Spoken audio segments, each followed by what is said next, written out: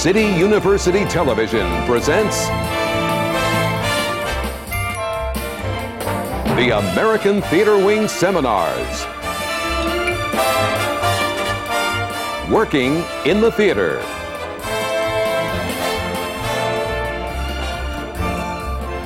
This seminar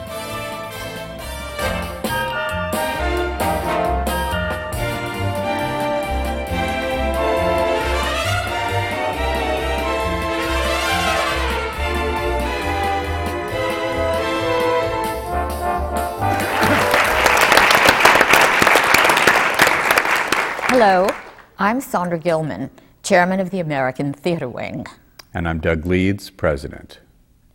We welcome you to the American Theater Wing's Working in the Theater seminars.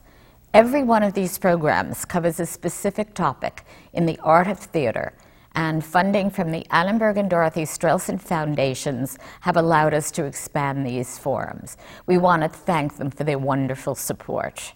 The Wing, with our partners, the League of American Theaters and Producers, is perhaps best known as the presenters of the Tony Awards, which recognizes excellence on Broadway. However, the majority of our resources are devoted to educational programs to help young people enter the theater as a profession. And these seminars are just a small part of that. Each year we give scholarships to students and grants to New York not-for-profit theaters.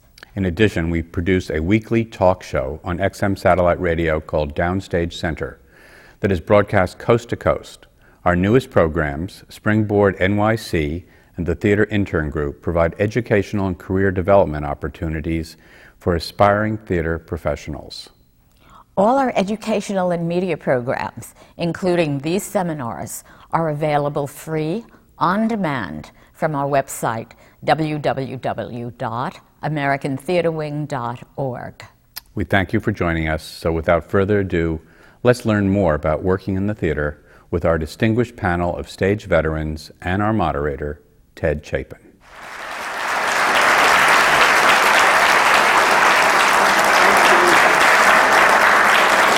Thank you, Sondra and Doug, and welcome. We have a panel today of distinguished stage veterans. I'd like to introduce them to you. From my right, Richard Easton, Marion Seldes, Francis Sternhagen, and Robert Prosky.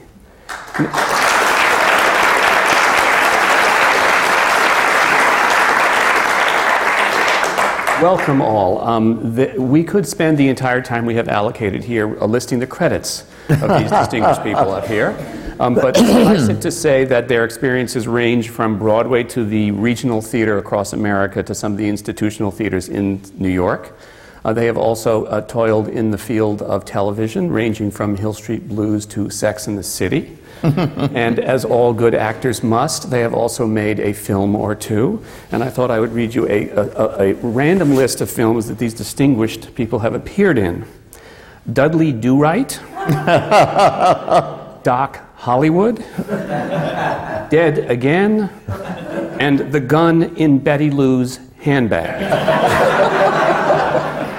So I thought we should start back in the theater and begin the conversation by talking about several members of the panel are appearing currently on Broadway or off Broadway.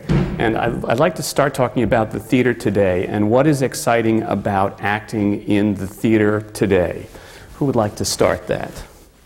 Robert? I don't know. I've been doing it for so long, I'm not really sure. Actually, it seems to be revitalized. I've done Broadway shows. I've been doing this for almost 50 years. And in that period, I come back to New York to do a play, and periodically. And things have grown a great deal, not just the Disney-esque of Times Square, but the off-Broadway movement. Unfortunately, we don't have enough still serious plays on Broadway, but there are many more off-Broadway. So there's more for an actor to do, I think. Unfortunately, some of those things that we do, especially the younger actors, don't pay enough, which is a problem I've always thought was unfair. Is there a difference in the theater in New York between Broadway and the institutional theaters? I know Richard is in a show at Lincoln I was Center. thinking that one of the things to me that's wonderful now, which was not so when I started in the 50s, is that actors now can wander between mediums. That in the 50s, if you were a film actor, you did film, and if you suddenly did a play, it was thought that your career must be on the skids and that something was wrong. And I was a sort of classical actor in the 50s, and I kept trying to do television. And casting directors would say, no, you're much too good for me. And I said, no, that's not true. I can do this stuff. I don't have to shout and spit. I can be real. But they said, no. But now, all actors do everything now. Yeah. Yes. And you can also do, even better, you can do books on tape, you can do commercials. And you can make more in a morning doing a commercial than you can earn in doing 3 months in a wonderful play off Broadway. So there's the idea that I think there's more respect for actors as actors now than there was, because we can it is recognized that we can do all sorts of different things. But I remember in the 50s also that there was a lot of little television in New York. Yes. And you remember the kind of rule, if you did an off-Broadway play for which you were being paid $25.50 a week, you could get off for 5 days to work on a television show that was rehearsing down at Central Plaza and make up the amount of money you weren't making in the off-Broadway play by doing an evening television show that was rehearsing all week, and then you would perform it. They don't have that anymore here. But you're right, now you do have a lot of you have so many more off-Broadway venues. I mean, if you can consider the institutional theaters, they're small theaters, like Manhattan Theater Club has 2 theaters, and they move plays to, like the Walter Kerr, and Lincoln Center has 2 theaters, and sometimes they use a Broadway house. So there's more opportunity. And of course, they don't pay, which is it's a terrible cheat. Yeah. Because they are institutional theatres, they have a wonderful thing called the Lort B contract. It means that it's a sort of tenth of the Broadway production contract. Yeah. An American actor almost has to work in other mediums. Well, all he actors. has no choice if he wants to have a home and a wife and some of the things other people have. You must do it. It's also you must because it's interesting. It's yes, it is. The acting is sort of the same, but the surroundings are so different. I remember live television was so exciting because there was this huge camera thing that wandered around, but it had the lenses that you could see which lens. And so you could say, I'm in close-up now, I better be in the small. The cameras today, you don't know that. I better peer out so I can be seen. And it's technically so interesting. And the same with film. I mean, in film, of course, you're totally irresponsible for a stage actor, where you're responsible for the running of the play, the whole tempo of it, and the focus of the audience is dependent on the actors. But in film, you have this wonderful thing that you have no responsibility for that at all, and you can just be beautiful. Yes, but you also don't have control. No. That's one of the things that draws us back to theater all the time. Yes. I mean, nobody's going to cut you or put you on the cutting room floor or light you so badly, or the camera will be on the star while you're delivering a huge speech and it's on your back. Yes. And it's that control that's important to us, I feel. I always tell and the responsibility as well. Yes, exactly. Well, that's the fun. Because I would say to young actors, when they say, what do you do if the director wants you to do something and you don't want to do it? And I said, well, you do what you want to do. What can the director say? You're out there and you're doing it. You say, oh, sorry, I forgot again to do that.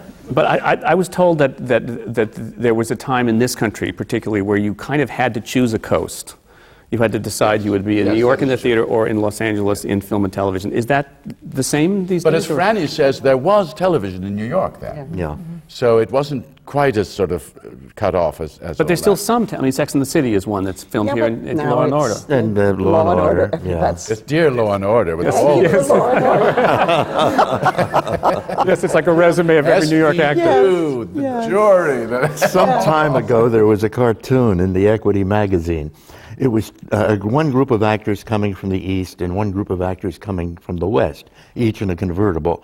And they meet in the middle of the country, and they both say, "Go back." That's right. Marion, do you find audiences today more responsive? No, Less responsive? no. I find audiences always responsive. Yeah. I think if you have something wonderful to do, that's what makes theater live, and people love it. Of course, if you're in a play that isn't a very good play, you can't expect the audience to love it. They're our critics, I think. And I find that if you have a good part, a part the playwright loves, you see, something that really belongs in the play, there's no problem. You don't even think about it because you don't think about how will the audience receive this. It's part of something that you believe in, and the whole thing is received well. Yes, and audiences watch actors, not plays, and anyway, really, basically, don't they? Do they? Yes. I think so. Yes, they do. They do. They So watch. a wonderful performance in a not so good play can be totally enjoyable to an audience. But let me ask you, as actors, if you are in that situation where you're in a new play that you don't think is very good, do you feel it is within your purview to venture an opinion to the playwright that there might be ways that could be corrected, or are you Yes. told to say your lines and shut up? Yes. No, you can, certainly. And just depends on whether the playwright is amenable to that. I mean, some playwrights rewrite quite well, and some playwrights are very adamant that we, and usually the ones that are very adamant, the plays don't succeed very much. There is a tradition, however, in that actors generally don't, I don't know whether your experience has been this, but it has been mine, you do not speak directly to the playwright. Generally, you talk to the director, and the director will talk to the playwright. That's generally the way it goes. Most of my plays I've have been dead, of course. I've done a few where you could. They're wonderful to talk to. Well, Marion, you have a 30-year plus relationship with Edward Albee. Yes. But I think, and he doesn't change, and the script, and what you do the play that he's written, and I disagree with you, Franny. I think that that if you can find a way to do the play the way the playwright wrote it, without and anything you feel about the part you play, you can show in rehearsal. You don't have to talk about it, really. And then if in rehearsal, if you get a note from the director that comes from the playwright, then I think Then you it say, doesn't work. yes, say. and you aren't finding it, or it isn't there. We don't know the reason. Yeah. But I think the task is really to fulfill what the playwright wrote. And I can remember being so surprised when television became so powerful in our world, in the theater world, that the younger actors would come in and sort of not Say, I say the can't do lines. that. Oh, yes, and, they would well, make this the isn't what lines. she'd do, or and I think, my God, how do you dare? Well, they dare. Well, I do agree with you. I mean, there was no disagreement there, but I think an actor has an obligation to do the text as best that actor can. And if it doesn't work, then you can talk about it. Of course. But usually, as you say, somebody will see that it's not working. Yeah. Yes. But I agree with you that you must try it. You must see how far you can go with it as Yes. written. It's quite fun to fix it. I mean, because one always has to remember that the playwright is the artist in the theatre, and the actor is a craftsman. Yeah. And it's a huge difference. And so it is your job simply to build this thing. And the badder, in a way, it is, the more fun. Now, You're so clever to make it work. is the rest of I tend to disagree with that. the craft? The playwright is the artist, but I think the actor is the artist as well. I think actors can expand on a play and make it work better. Incidentally, as far as changing lines, I find that it's the lines that I don't understand and I don't really know why they're in there that are the clue, that are the key to the play and to the performance, the understanding of the character. You know, you always understand the line that's going to get a laugh if you're in a comedy. But the one that is the hurdle to get over, the problem, you've got to investigate that as much as you can because that is the key. That's absolutely true. I remember when we were in Equus together, and there came that moment when I simply had to call out Alan, and it seemed to come out of kind of nowhere. And I remember going to Bob Borad, the stage manager, saying, "I don't know how I'm going to get to that." And Bob said, "Well, I think you'll find a way." And it was a look from Michael Higgins, who was playing my husband, that his look to me at the moment that while I was chattering on about all the things before that line, and it was his look of kind of that just got the thing that yelled, "I've got to take another tack to get away from that." Yeah. I didn't know that was going to happen. No. And that was from the other actor. But you were a replacement? Did you replace No. some, or was it in rehearsal? Right from the get-go. Yeah, right from the beginning in our production in the U.S. Yeah. And that kind of thing happens. It's just wonderful. So exciting. Sometimes, you know, I don't know, what's the philosophy? You know, find one true statement and you can build a philosophy on it. I think that's true of acting. If you can find one thing that you feel is honest and true to yourself, to the playwright, you can take that small thing and build a performance out of it because it's a great clue as to where you're going. And finding the clue is that's the difficult part. Yeah. Or waiting for it. Yes. You know what I mean? Yes. Not expecting it to be there from the very beginning and relying on the other actor. I'm in the most wonderful position today. I don't mean this. I mean, No, that is wonderful. it is. It's good.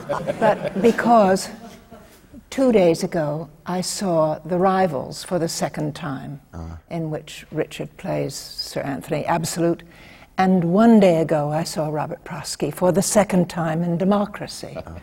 So when we talk about trusting the actor, in the times between, I first saw both of your plays, I loved them, but the second time I found out much more from the smallest thing, from a look, from there's the amazing thing in Democracy when the major character falls silent. And when I saw it first in that preview, I thought it was interesting. And when I saw it yesterday, I thought it was heart-stopping. I thought, he's the leader of the German government, and he's called upon to speak, and he says nothing.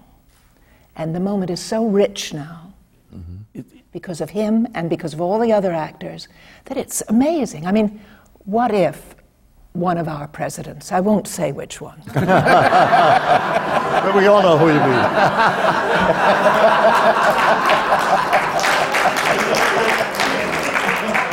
What if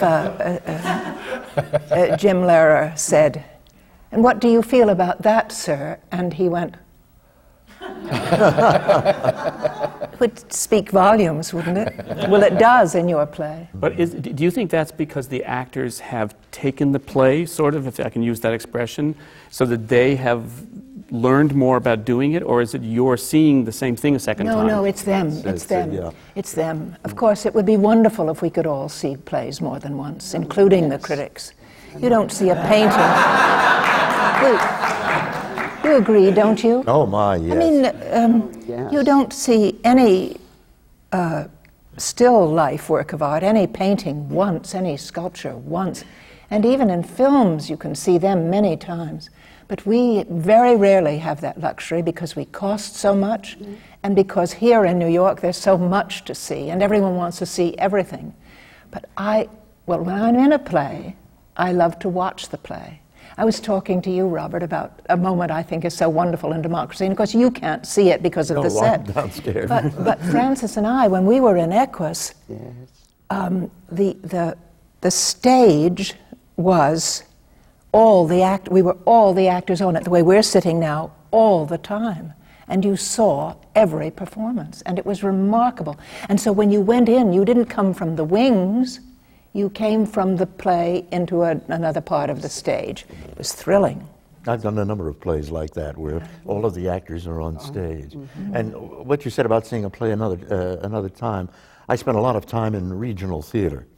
And I would encourage people, subscribers for instance, to come see the preview and then come see one of the closing nights. Yeah. There is a difference. Democracy has gotten better, for want of a better way of saying it.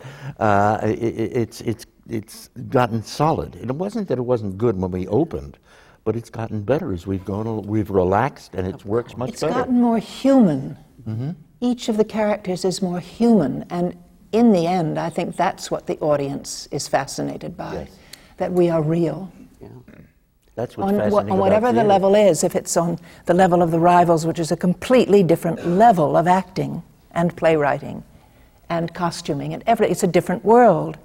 But in that world, too, the reality, the humanness of this man's performance is just amazing. And we're screaming with laughter all the time, and he's in a dilemma all the time. I love that, just like life. Well, I was going to say that's really what acting is about, is finding the humanity in any style that you're playing. And also the humanity that exists in the audience. Because together you build the event of performance each night. And it's unique. And it's never going to happen that way again. No. I think that's one of life's most civilized experiences. To have that conjunction of that communion between actors and audience. I do. You know, I really find it very hard to understand when, especially young people, simply who haven't had that much experience, coming on stage saying, "Oh, it's a rotten audience tonight." I think, no, it's not. And I remember Earl Hyman saying when he was in Carmen Jones on the road as a young actor, and they played sometimes to very small audiences, and the younger people were complaining about the size of the audience and the response, and this old actress said to Earl, "Honey, just remember there's always somebody out there who needs you." And I thought, woo! That's beautiful. And that has sustained Earl's performances all those years. Of course. But so I assume part of what you're talking about in terms of performances grow has everything to do with the communication with the audience. Oh, yes, and also and each other. And you've relaxed. That's very important. The sense of judgment, as in criticism, is taken away. Yes. And the sense of judgment in, are we enjoying it? Do we find it interesting? Is there, and we want that. We want that. But it also has the confidence in the routine of it. That's so right. that you can allow yourself to be completely blank, to come on the stage blank and find the play on the stage, which is the best. That is the best thing. Ralph Richardson always used to say it took him 4 seconds to discover what the audience wanted when he came on the stage, and then he gave it to them in any performance. He said, do they want a speedy? Do they want big laughs, little laughs? Got it, do it. I heard once, or I read somewhere, that he occasionally would have a live mouse in his pocket. Yes. Yeah, and they asked the reason why. He says, to keep my mind off myself. Which is a great line. Are there certain... Acting. It's like the Green Umbrella. Who was it? Which actor had the Green Umbrella and said Olivier. Olivier. Not bad. Capture. the Green Umbrella. Are there consistencies in New York in sort of our Friday nights sluggish, our Saturday nights speedy, or is it a complete crap? I bet everybody has a different answer to that. Thursday night is always my favorite. I like Fridays. It may depend on the play. I don't know, because there was a time when everybody was saying, oh, God, it's Friday. And this show now, for The Foreigner, well, Fridays is just as good as any other night. I mean, it's just fun. So I don't know. The Saturday used to be always bad, but it isn't anymore. I don't know. I think somebody once, I read about a study that actors did among themselves on Broadway to compare notes and use the weather or the time of the performance or what have you, and they could come to no conclusion. No. No. It's hit or miss. Pretty hit or miss. It's also, because it's a living thing, it's always slightly different, and therefore it may not be the sort of performance that we like particularly, but it may be the sort that most of the audience do like. They're alive and we're alive. Yes. Hopefully. Yes. Although, I don't know, I think there's one constant. Theater parties tend to be problematic. Tallulah Bankhead once said, theater parties eat their own children. But do you find, as you're in a long run, that there are certain things which you could always count on working a certain way, which stop working that way, and you then feel you want to compensate, or do you? Are there enough checks and balances within the theater community that your stage manager or whatever will say, or are you sort of on your own? If you have a very good stage manager, and that's rare but wonderful. I think these things we're talking about now are really so peripheral, because every audience is the first time. So we know that, and they know that. So it's always fresh. I don't know anyone in the theater who isn't dedicated to the performance every day. If I did, I'd pull away. I'd pull away. But I think that it never occurs to me, if I'm in a long run, to think of how it was the last time. To go backwards. You go forwards. And sometimes if you lose a laugh, it's because the other actor is doing something. Yes, like waving a white handkerchief. Oh, yes. It could never be your fault. Stillness is very important. And those things in the other actors and in us. And you know, these things aren't taught to you. There's no one to tell you this when you're young. But I know that Victor Garber told me that when John Wood mentioned this to him, he had not heard it before. You know, he was just playing his part, and not in Death Trap, in the play they did together before. And if it's pointed out to you once, you absolutely think, well, of course, that's right. That you don't go on doing something, as you are kind enough to stop and listen to me. If you were combing your hair or something, it would be odd. But the focus, we don't have a cameraman. We don't have someone telling us what to do. We know what the focus is, instinctively, don't we? And also, if you've had a good director, he'll come back. It's so important. Yes, he will sometimes come back, one hopes, and keep you into shape. Yeah. But if it's well rehearsed, I think actors really like. Well, I always used to think you get on the top of the ski slope at the beginning of the performance, and if it's well rehearsed, once you start, you just go. Absolutely. And you don't have to think, I wish they wouldn't do that, or I wish we had. No, it's done. It's you put trust together. It. And it is always fatal when you say, I must pause, I must just a beat and a half, and then if I turn, then I get the laugh. And the minute you start doing that, of course, the laugh goes, because that's what the audience sees. Yeah. Do you remember that wonderful, you could tell the wonderful story of the Luntz, of Alfred Lunt and the tea. It's an absolute tradition. Well, in the Luntz, of course, are famous for their constantly rehearsing up until the last day, and of being together, of course, all the time, and therefore discussing the performance.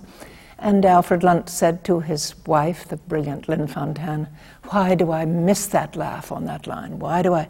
And she said, when you asked me for the sugar? And he said, yes.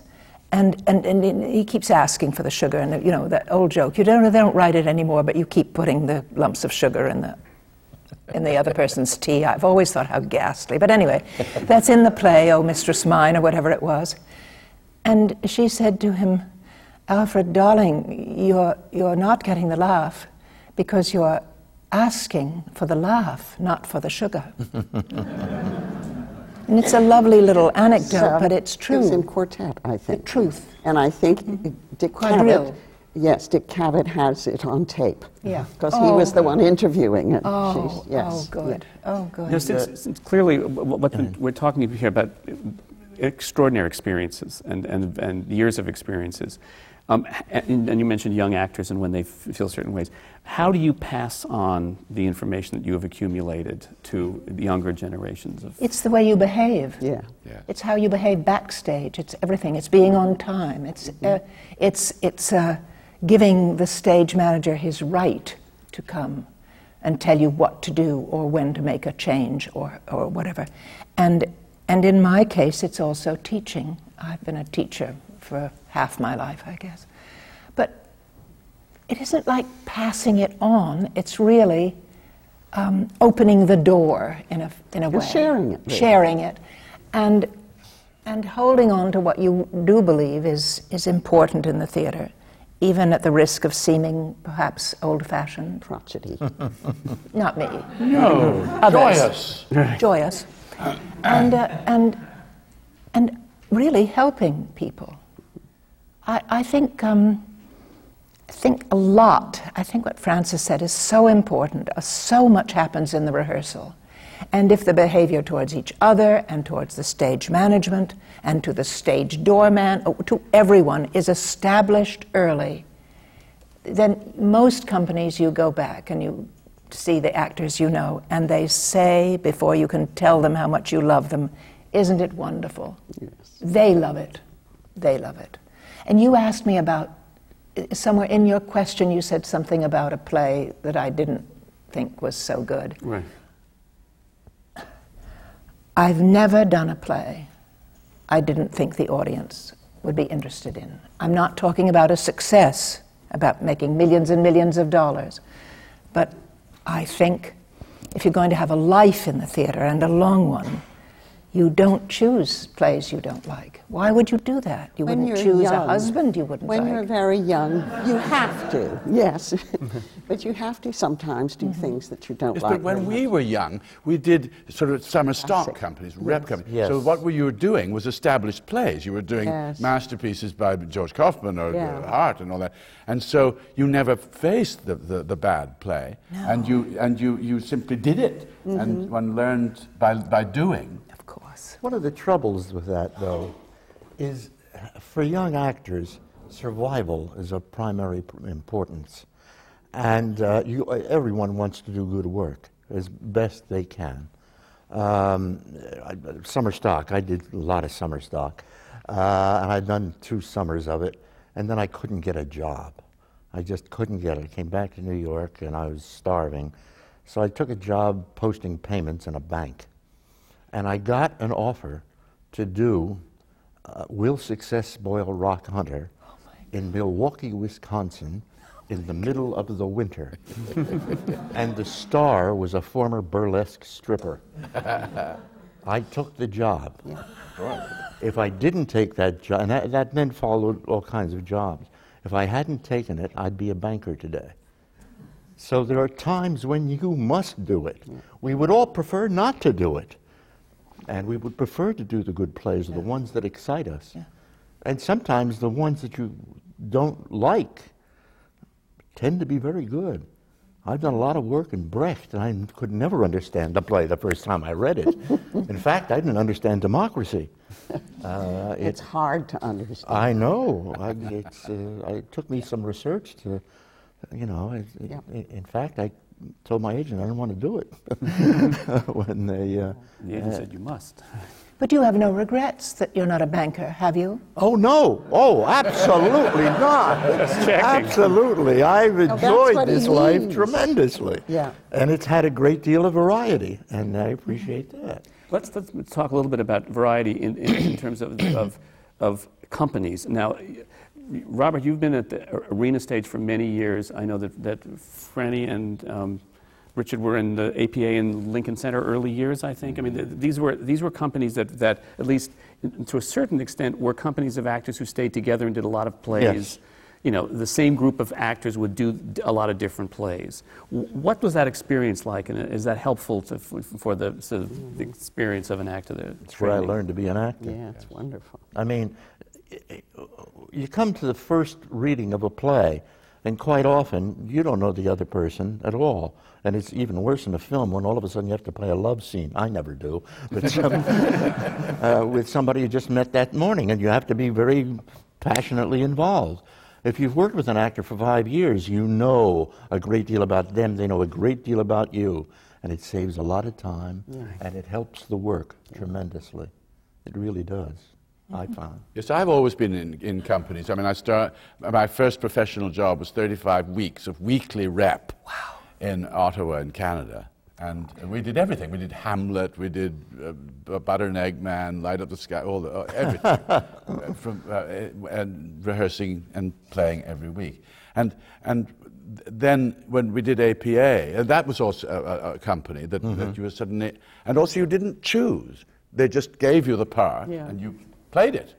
And you learned to just do that. And APA was, we rather grandly decided that the actor should be in control of the theatre because everybody else was making a mess of it. And so it was called the Association of Producing Artists, was what it was.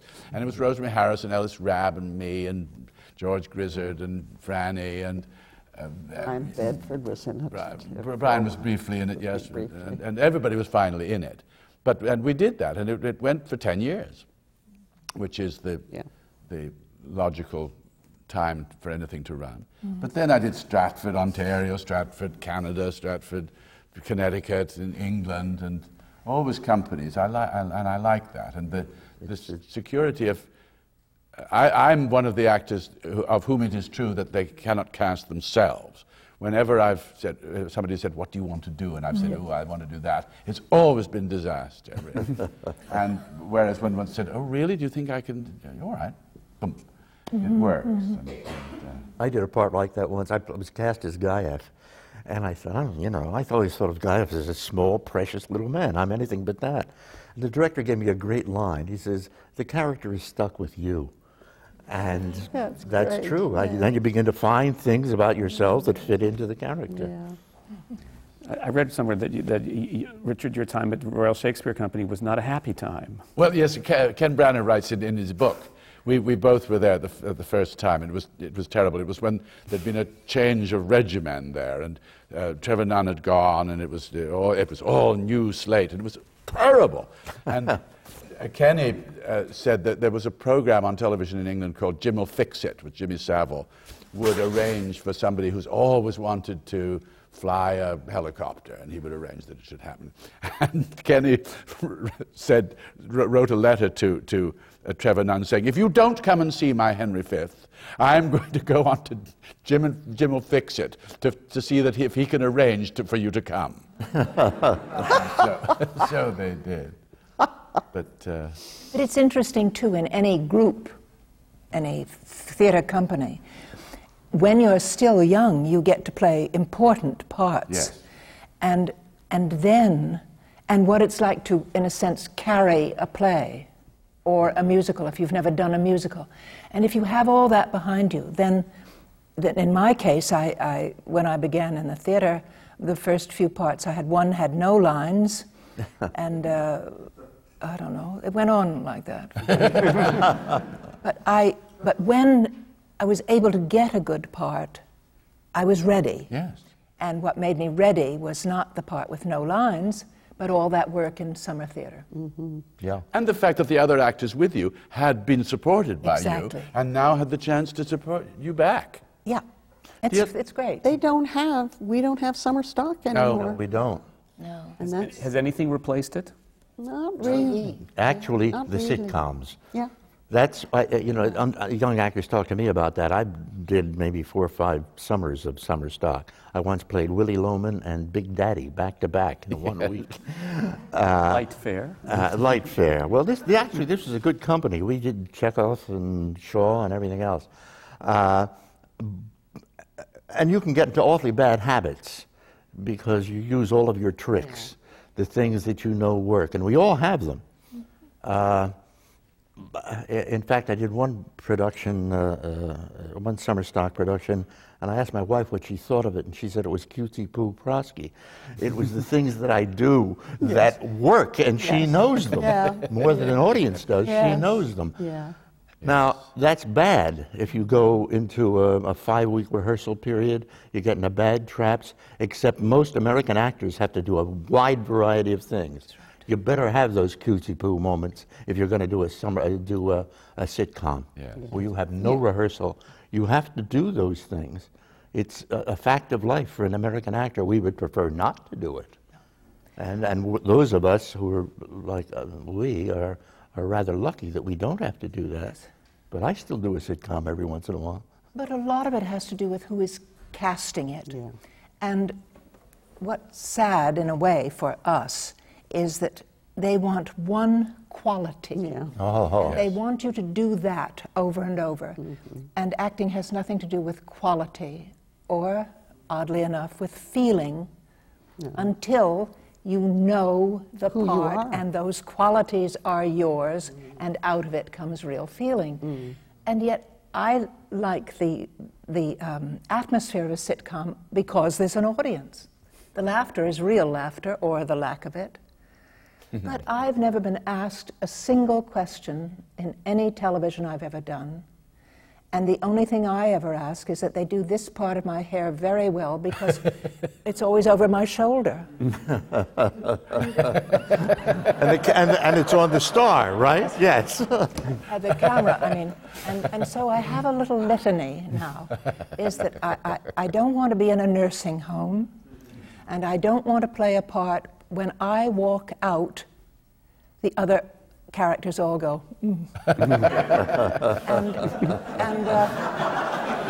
Too like life, yes. Yes, and I want to play a character the writer was interested in writing. And, well, that's about it. I want to be paid. Well, no, but it seems that those are things that you all deserve at this point in your career to be able to say. But we're nobodies to them. I know. Oh, no, we aren't. We're just really, It's, the only thing they love is that we know our lines and hit our marks and are professional, and that we don't bore them with questions. There's no time for them to talk to us. Those of us here have all worked in a situation where at APA or Arena where you've done a wide variety of things, and it's true what you say. That's not what they're interested in. And if they do see you in one thing, then that's what you're going to do. The first film I did was Thief, where I was a kind of a nasty mafia man. That's all I did in the film for the next 3 years. And I'm capable of being nice. I was constantly getting off stagecoaches, and no one would meet me.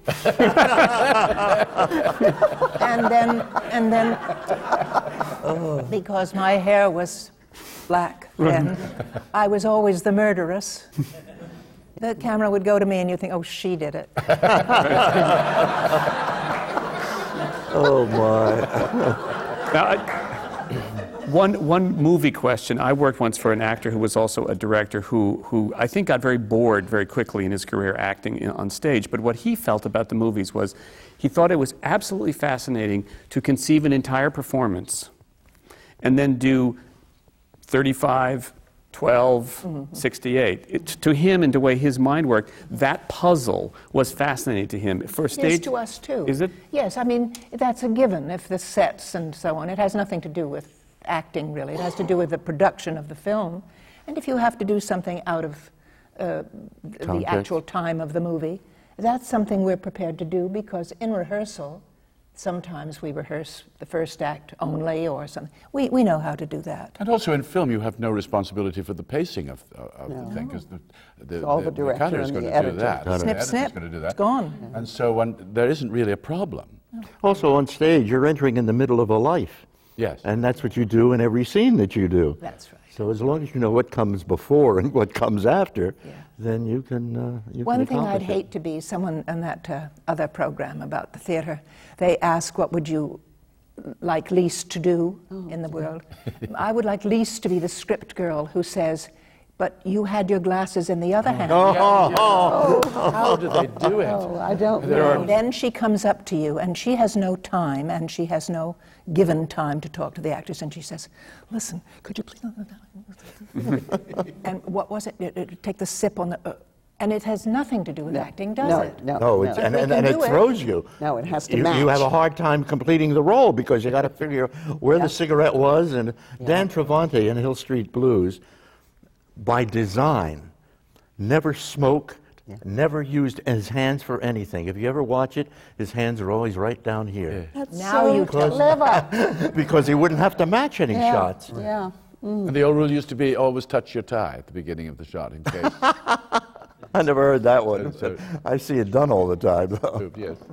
But do you feel there's ever been a resistance to in the movie world because you're stage actors and therefore yes. assume you're too big or you perform in rooms like this? Well, I assume I it- was one time in a movie with a very good movie director who, thank heaven, I was very grateful to him. He said, you're using your eyes too much. You're opening your eyes too much. It's going to look too, just when you say that line, just keep it as calm as possible. Well, you know, when you're on the stage, you do so often do things with your face because that's to get it to the back. People way up there. Yeah, way up there.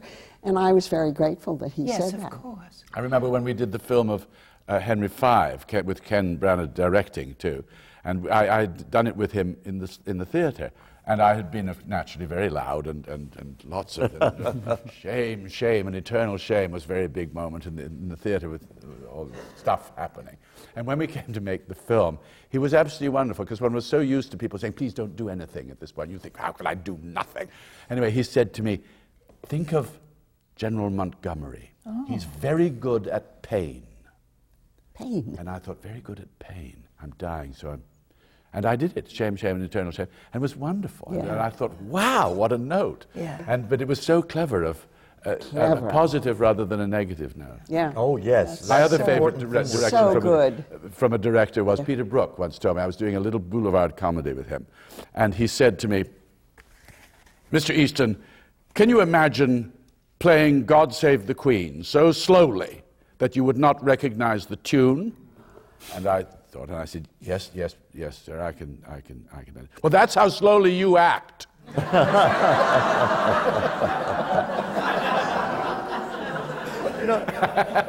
That's also a wonderful note. I speeded up after that. The general note generally is to do less for Yes. film. Yes. Except you think of Cagney, Matthau, Dustin Hoffman, any number of actors who are larger than film, and they make it work. Yes. So it Pacino? Pacino, oh Very yes. much so. Yes, it's the wrong note, in fact. Yeah. Yeah, But if, Be more intense. that's right. do you feel though that I mean I don't think every director is Peter Brook. Have you had to find your own resources to sort of self-direct in Oh, essence? yes.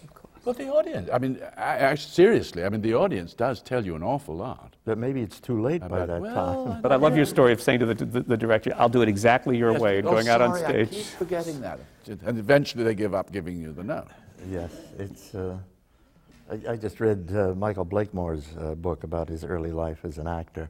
What's it called? The season? Arguments. Oh no, he's written a novel that's. That was- I haven't, yeah, it I was haven't fun. seen the novel. Somebody gave that to me. It was But fun. he talks about, and I've been in that position where the company, as a group, says this guy doesn't know what the hell he's doing. So you take it over. That would happen at Arena, because we had an incredible company. Yeah. So the group of actors would sort of bond quietly and not That's necessarily. right. And not even quite often saying that. Yeah. Just somehow, as a group knowledge. eye contact and rehearsal. That's right, and you learn how to do it. And that thing about large or smaller in the sense of projection, we're used to that too, because if you've ever toured, We're in theaters this size, and then we're in theaters that are so large you can't even see where the audience ends. And it's just common sense, isn't it? And what's more, all the famous actors are just going, I haven't heard a cue in years. Although the acoustics, I was amazed at the acoustics at the Brooks Atkinson. Yes. It's very good. None of us are mic'd. Well, Jim is for the speeches. Well, he would be, yes. Yeah, but nothing else. No. And, Well, the old theatres are wonderful. Yeah. The veteran theatres, as one would say. as well as the veteran actors. Do you feel, since it goes without saying that you're an extremely talented group, are there things that can be learned? I mean, Richard said it's a craft, that it's not an art, which is an interesting posture. Acting is a craft, but can things? I mean, you studied. I know that Robert studied at the American Theater Wing. We have Neighborhood Playhouse alums. Are there things that can be taught? Yeah. Yeah. Mm-hmm. And things that can't. Yeah, it's very interesting because I did, as you did, study with Meisner. And I learned for the first time after working at Arena, several people suggested to me that what I needed was to go up and study with Sandy Meisner. And for the first, 4 to 6 weeks, I did not know what he was talking about. And finally, I did get a partner that I could respond to, because first times he gave me people who were so dull that, of course, I kept trying to hop things up. But it was the beginning of what I think of perhaps as improvisational learning, where you respond from what you get. Exactly. And that is something that I think every actor at some point has to learn, rather than imposing on what you think you ought to get. Exactly. You respond from what you get, and the only time when you have to invent that is if you don't get enough, if you really don't get a genuine response from another performer. But And was he helpful at guiding you, or?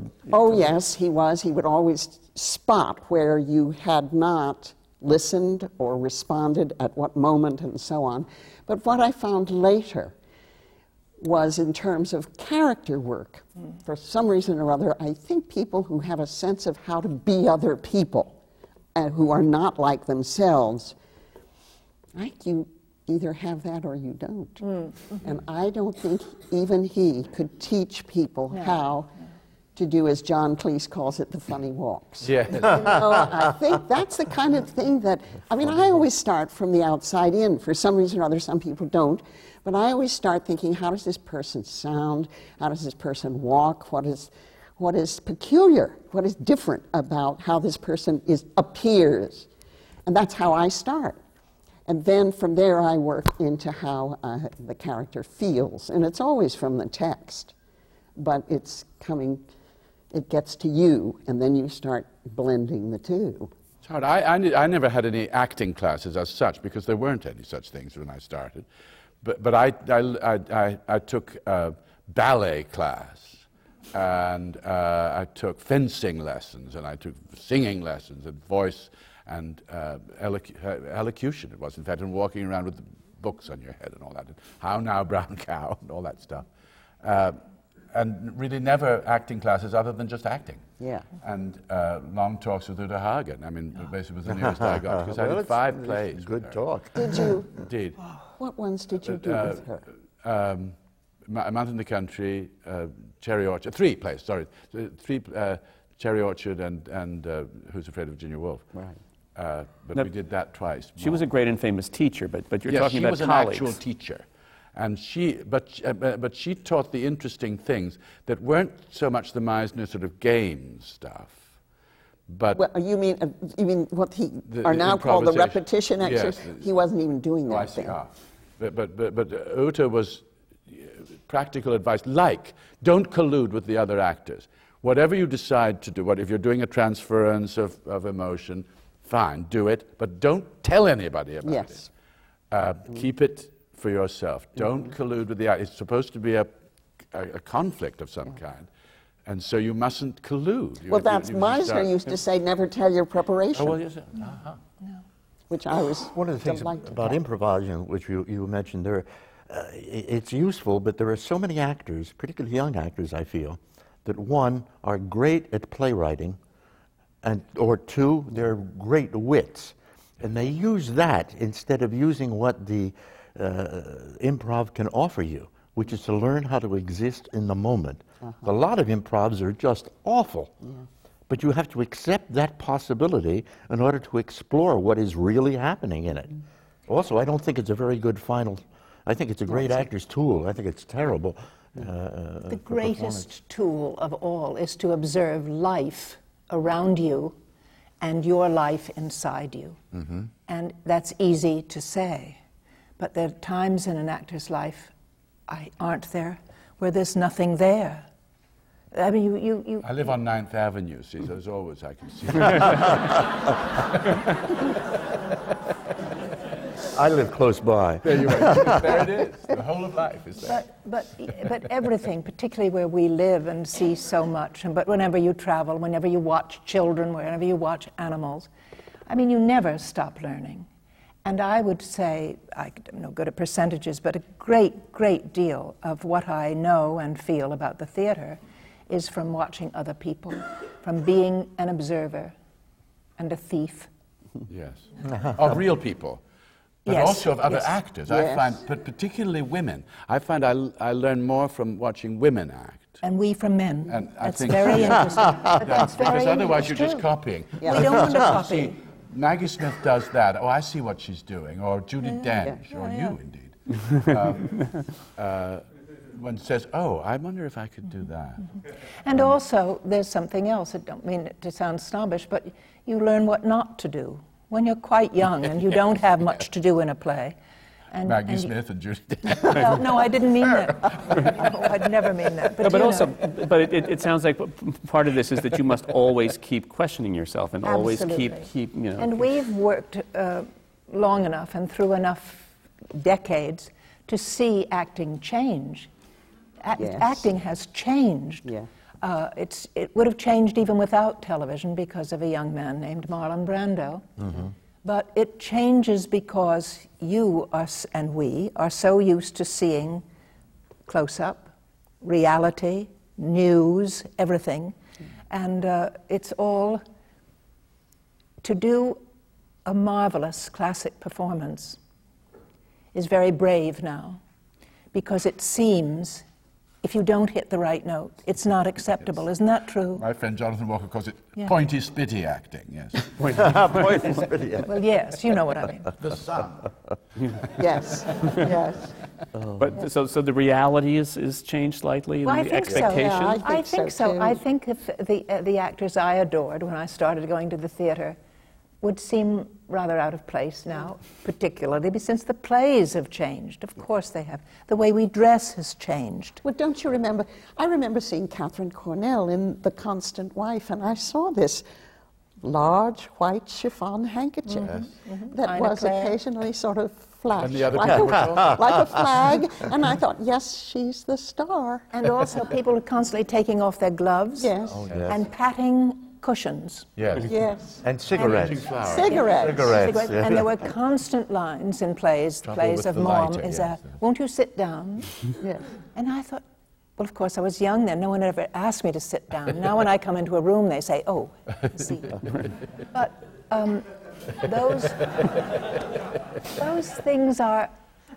They're we are cultural, growing for one all the thing. time. We're Yeah. growing all. But Changing. if you look at the 40s movies, which I love, I click through the channel to try and find something in black and white, and then I'll stick with that. Because usually the dialogue is so interesting. Yes.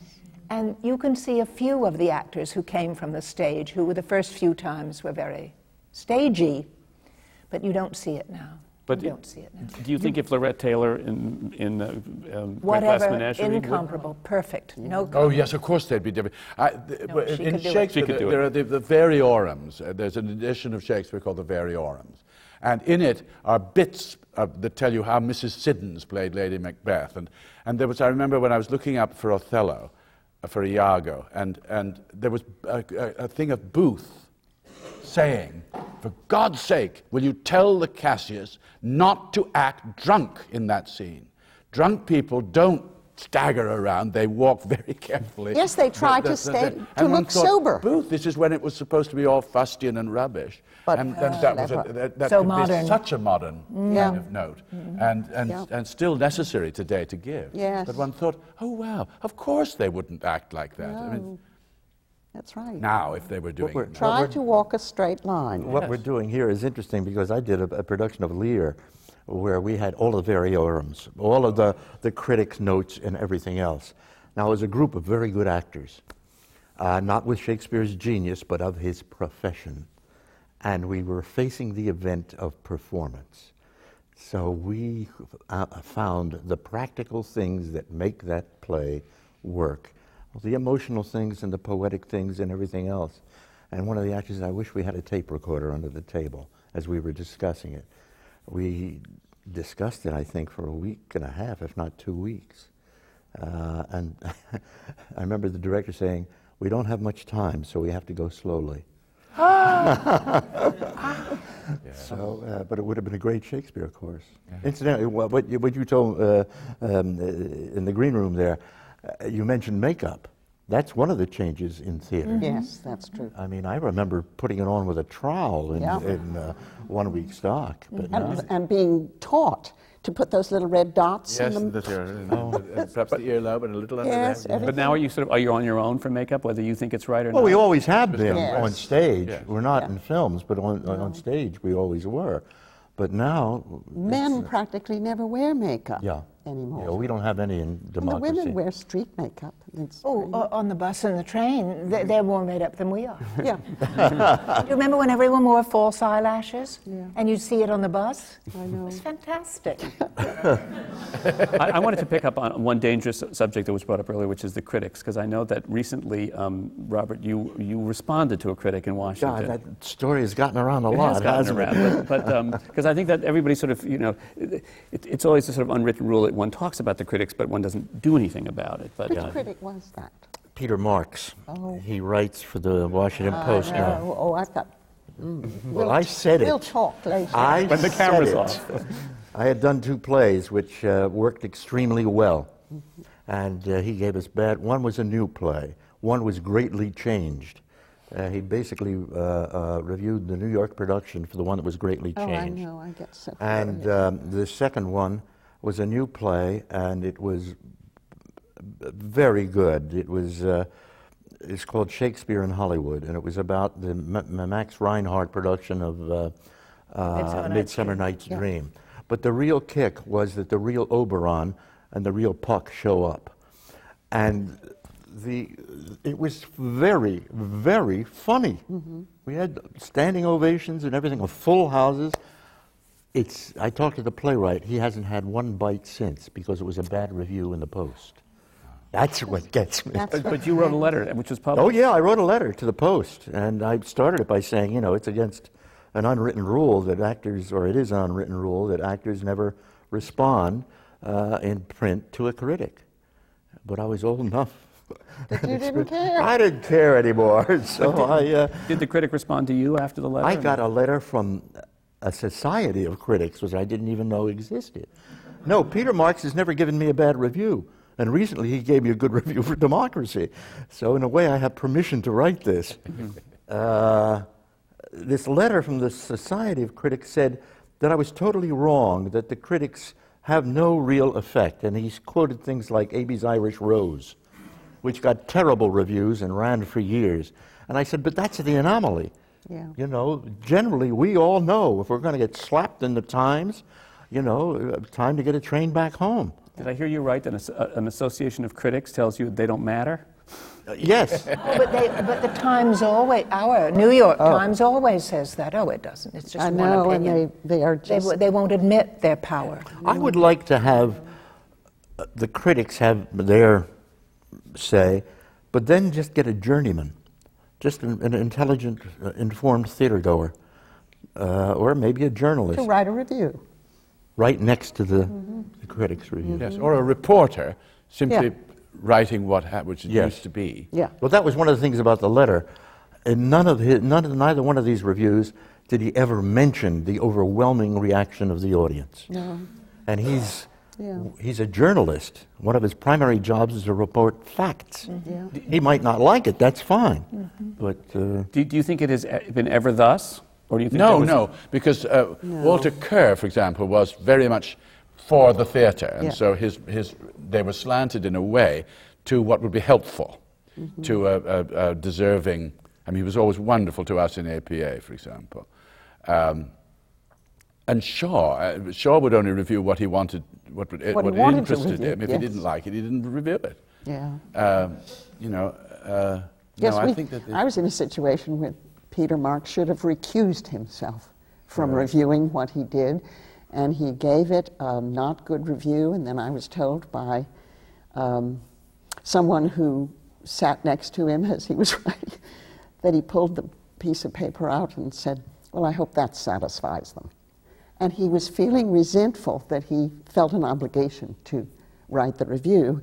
He should have just said, "I shouldn't," because I... don't get actors started on critics. I have a question, though. If it were up to you to choose who would be the critic of a major newspaper, where would you go? Theater.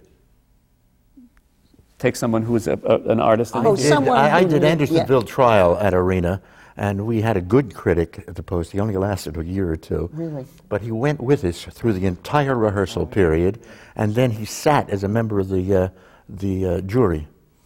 So he went through the performance period as well as the rehearsal period. He didn't like everything we did, which was fine, but he had an intimate knowledge of what the process is about. Well, Walter Kerr was someone Yes, he who was knew, there. who knew from experience. Or a what it playwright. was. I mean, Yeah. you're a playwright. Frayne would be a wonderful critic. I would love to see. Yes.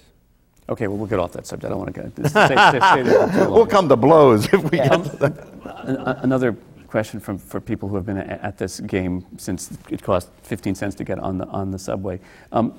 You've had families. Has acting in the live theater been able to support you with the occasional commercial and movie and stuff? Pretty much. I have 3 sons, and when they were at one point, they were all going to be in college at the same time. And that's when I started to do film. That's when I started to do commercials. Yeah, it's the same. But Arena paid enough money. Many of the theaters don't, even in Washington, which now has a very large talent pool. Yeah. They don't pay enough money. I know a marvelous actress there who works as a legal aid during the day. And my son has a marvelous line. The theaters are spending fortunes in Washington, at any rate, for new buildings.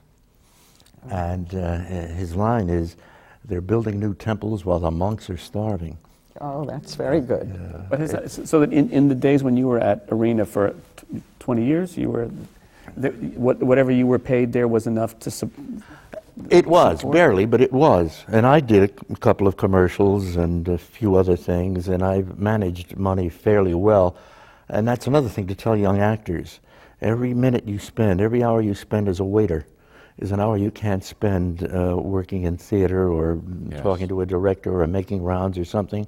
So the management of whatever funds you have is part of survival. Was it also a 50... It's weird to talk like that, but it's true. Were you also on a full-year contract, or was it just production by production? It's also been true always of actors that you want to establish the minimum comfortable standard of living and not to change it, so that when you have the bonanza year, it just increases your backup without really altering your standard of living, so that when it goes down again, you still got you're something still to all live right, on. and you can maintain. Yeah. We'd rather have the work. We'd rather work than anything.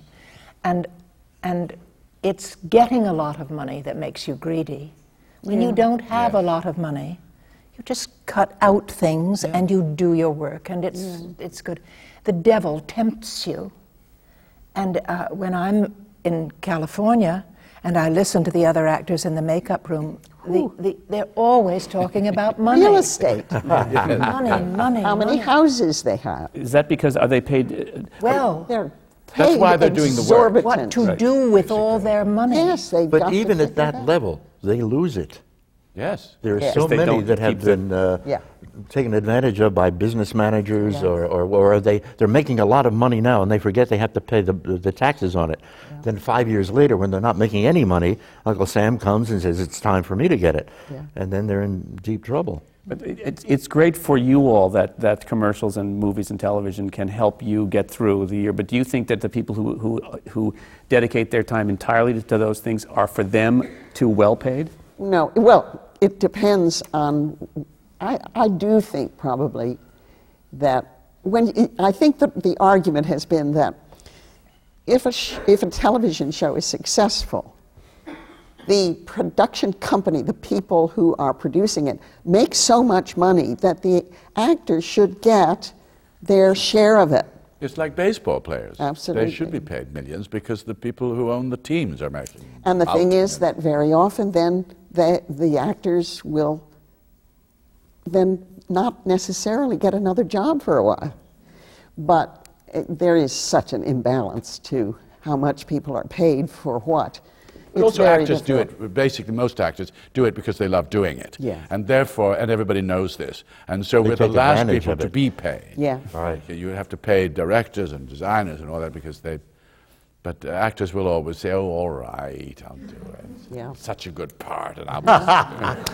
But do you feel that, I feel that some of the Broadway theater shows in recent years have tried to make as generic as possible the roles so they can just keep people like a turnstile going in and out of those roles. Musicals. Well, musicals Well, certainly. yes, more in musicals, I think. Plays, I don't think they work that way. But there are now probably more revivals of things because they're surefire, or they think they're going to be surefire, than new plays. You just don't get new plays on Broadway anymore. They start someplace else, and if they're hugely successful, then Broadway will. Every snap play I've them done, up. except for this one, has started in regional theater. Every one that I've done on Broadway. This one started in London. So That's right. It's the same thing. Really. Can't get more regional than There that. you go. But are there parts in plays that could be revived that any of you hunger for? Oh, yeah. No, but I'm like Richard. Somebody says, "What have you always longed to do?" And I just think, I don't know. the next one. Right. Just whatever comes that I like next. Because I don't know. I played all the parts I wanted to play when I was young. I mean, Yeah. but when I was young, I did want to play parts. But now, any part will do. As long, I know. not too many lines, but very effective scenes. But if you confide in someone the part you dreamed to play, you watch their face and the face goes, You want to play that? She's gone mad. I never tell. I know years ago I used to think that I wanted to play Nina in The Seagull. And it took me quite a while to realize I'm not going to play Nina. I might play Masha. Yes. That's what I might play. But I've always longed to play Chekhov, one of the, the big four. And somehow never have. I was very grateful for The Good Doctor because at least it was Chekhov. Yeah. You were. Yeah. But I, never got. I did do with one of those Encyclopedia Britannica films. Yes. Of which Norris Houghton went into the middle of the scenes of The Cherry Orchard with Maureen Stapleton. I have to tell this. She was so wonderful. We got to the point where Lopakhin comes in and asks for the keys. And Gaev and Varya has the keys, and Madame Ranevskaya. I guess we were the only ones there. And he says he's just bought the Cherry Orchard. And they're all so upset, and Varya hurls the keys onto the floor. Maureen Stapleton said, wait a minute, just a minute. Why is everybody so mean to him? And we all started to tell her about the Russian Revolution that was going. I mean, this is the way people lived. And Maureen went over to her purse, and just listening to everybody, and took out a pack of cigarettes. Got her cigarette out and then lit it. And she said, "I really didn't want to know. I just wanted a cigarette."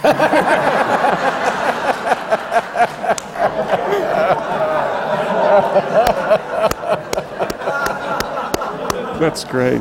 I read something once where Stanislavski felt that, no, it wasn't Stanislavski, it was Chekhov, that Lopakhin should never be played as the villain of the piece. No, of course not. At all. That's right. You know, it's... Well, there are no villains, really, in Chekhov. That's what's so wonderful. Or indeed in about any it. play. No. Well, The villain certainly never thinks of himself as a villain. But I tend to be that kind of character in Democracy.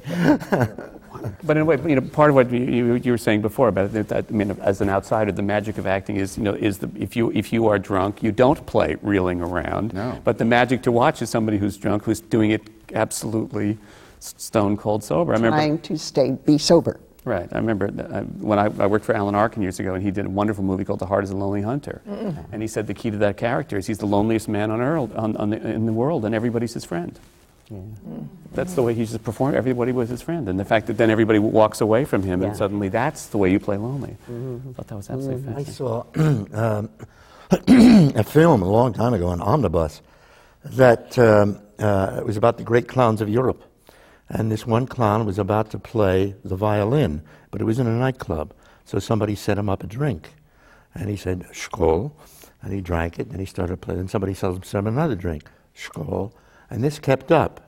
When he finally showed a sign of drunkenness, it was this big. And the audience fell out of their chairs. It was gorgeous. Great, that's great.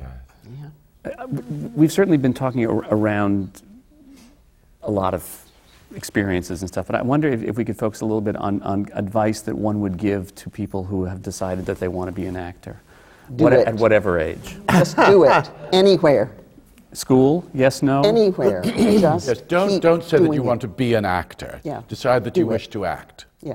That's great. Is what Yeah. the advice would be. It's very difficult because what you're doing is hoping when you get into these little basement theaters or whatever that some agent will come and see you. Well, the agents don't come anymore. But what you're doing is networking. You meet somebody else who Yes. then tells you about something else, and that's... Jobs come from jobs, always have. Yeah. Yeah. And are agents no longer as important, or do they just not go to the No, small they're theaters? important, unfortunately. They are important, but really... They don't do. It's like the critics. Yeah. The agents were better. Yeah, they were. earlier. They cared more And about they came you to see the and basement productions. that's and, right. They did. I don't think they do that. Also, much they now. went digging in the old days for the works. And Yeah. and so did we, of course. And the casting agents. I remember my son out in California. He helped one of the really good old casting agents there reading with other actors. And he said to him, you know, I might be interested in being a casting agent. And he said, the man said, don't do it now. He said, now they just treat me as somebody to call, to bring in a whole lot of people. In the past, I used to be consulted as to who would be valuable for this material, and I would know. He said, they don't do that anymore. The thing that gets me about that process now, you know, I have two sons that are actors, are the callbacks, particularly when they are, the first thing audition is filmed. Why do they need a callback? It's Right. like it's self-justification for the existence of the casting agent. Yeah. And that's and some young actors, the callback becomes such a big thing. It's like bragging about a job. Yeah. That you've gotten a call back. Yeah. Are you asked to audition, or have Sometimes. Not Sometimes. all- No, not Not all. for the theater, but No. I mean, I would think that with the experience on this panel, that people would know you and want oh you. no, they're all 16. Yes. Exactly. That's so true. But it's also supposedly out of a mark diapers. of position that you don't read. Oh, I think that's silly, too. Well, I don't mind reading I at get all. that all the time when I come in. But I also I mean, know there's a meeting, right? it's a meeting. You know, Would you come in take and a just- meeting, you talk to them, and you know they're dying to have you read in front of that camera. And if you say, would you like me to read? They're, oh, would you? Oh, do you mind? I mean, But were you what's there? interesting is that those of us who have this much experience and this much variety, we can read better than most of the other people they're going to get who've only done commercials. Yeah. So I sometimes say, you know, I could see it in their face, and I'll read, you know, let me read the part. Yeah. But I remember my daughter, who was an actor out in California, an agent said to her, "You're too good. I wouldn't know how to cast you." Yes. Yes, that's what I used to get in the 50s when they said, you can't be in these. Yes. You're a classical actor. Classical actor, what, you can't possibly be. Yes, I can. I need the money. Well, that's the I problem with know. having done the sort of things that we've done. We've done so much in such a variety that you don't get an opportunity to do that variety. They do want the one type. I know. And you're stuck with that one type. Have you ever seen a role and decided, as we've talked about here, that how they won't cast you in it, but I'm going to get that role, I'm determined. Have you done that, and have you been successful at doing that? It's happened sometimes. I love to read, I love to audition, because I don't want to play the same thing all the time. And I don't like sitting there having the meeting, because I usually have to run it. I mean, they just... And I'll hear myself saying, well, what would you like to know? Yeah. And once in California, a man with orange leather shoes put his shoes up on the desk, and I said, I can't do this until you put your feet down. And I was very young then. I dared. But I don't see... I mean, we're actors. Part of what we do is audition. Yeah. And part of what we do is get reviewed. It's all part of our life, and we've got to accept all of it, I think. Yes, and the acting to part have is easy. Yes, and the acting part is what we know how to do. That's the but fun the other things, they can be terribly humiliating Yeah. or Yes. very funny. And a couple of things I've auditioned for, I felt as if I played them anyway. Do you know what I mean? I prepared so well, and I've enjoyed it, but I didn't get it. I have never gone to a play and seen a part that I auditioned for that I thought they should have chosen me. I've always understood later why. And it's not necessarily you, it's the other actor you play the scene with or something. And you can teach yourself not to be so upset. Oh, yes. No, you that's- have to learn how to accept rejection. Absolutely. I mean, it has to become almost Part of a your vital life. part of your life. Yeah. That's part of what we do. Because a lot of it has to do with balance, too. That's it. I mean, you don't know who the director is considering for the other parts. And, gosh, I remember auditioning for Sidney Lumet and Patty Chayefsky for Network, for, you know... Beatrice Straight's B, part, Beatrice that Straight's wonderful part. wife. And both of them burst into tears at my audition. I was told by my agent, well, they loved what you did, but you're not round enough. Well, Faye Dunaway, if you remember, she's kind of angular, and they needed somebody who was rounder. Yes. And it hurt at the time. I just thought, oh, and I loved auditioning. I mean, Patty Chayefsky wrote so well, and it's such And he fun. cried. And he cried, and so did Sidney Lumet. You know, it was, oh, it was wonderful. Well, But not my part. But you're glad you did it. Oh, yes. Yes. Yes. One of the awful things about the audition is when they film the meeting. Have you ever been Oh, there? no, I've never had that. Yes, you sit down, you talk to them, they have a camera on you, and you feel like saying, I'm an actor. I'm not me when I get up. I mean, I use me, but still. It's, And you know what Franny said about taking from the other actor? Well, what if you're ready for to do a scene for a television show, and a non-actor, a girl who has a book, and script she's girl. 15, and she's the man. Yes. And She's your reading. son. Yes. And it's all Blah. And part of you says, well, this isn't real. This isn't. And the other part of you says, I'm in this scene, and it's ludicrous. It is. It's bizarre. You go home and you think, what shall I do now with the rest of the day? I'm a fool. I had a terrible one once in England. Hal Prince was on the board of directors of APA, and when we finished our season in New York in '68, and I went to England, and they were doing Company, and so I went in to audition for Company, And Hal was in the theatre. I walked onto the stage of the Her Majesty's Theatre with my music and getting ready to do it. And he said, "What are you doing here?" And I said, "Well, the season's over. Yeah, but no, I didn't mean it. What are you doing here?" And I said, "Well, I've come to audition for the..." "There's nothing for you in this." He said, "Oh." I said, "All right. Shall I go?" He said, "No, well, you might as well sing. You're here." And of course didn't Certainly get it. gave you a lot of heart to do your audition. Really encouraged. But have you ever been tempted to go on the other side of the table and be direct? I've hated directing. I never. I'm not good at it either. I'm only interested in acting. I don't I care know. about production. I'm I don't afraid know. I'm that way too.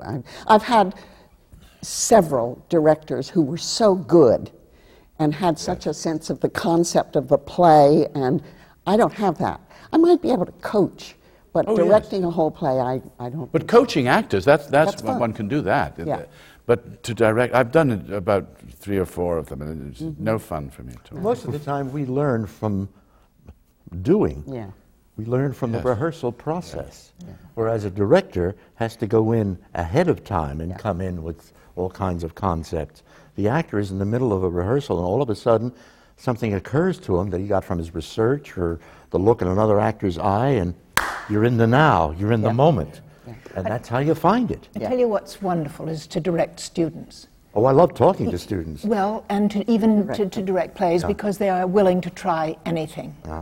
The very fact that it's the beginning of their work is so marvelous.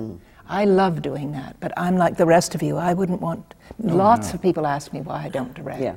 But as you said, I mean, we can make decisions up till the last performance. Yeah. Whereas all the major decisions a director makes are Been weeks done. before you even start rehearsing. And what if you're the director they all band against? Which they do. Director has no friend. The actors have each other. But Yeah. I think we could go on all afternoon, but I think on the note of the director has no friends, this extraordinary group of actors, we should end this. But I thank you all. This has been a wonderful discussion. fun. Thank you, It's been a everybody. pleasure. Thank you. Good. Thank you.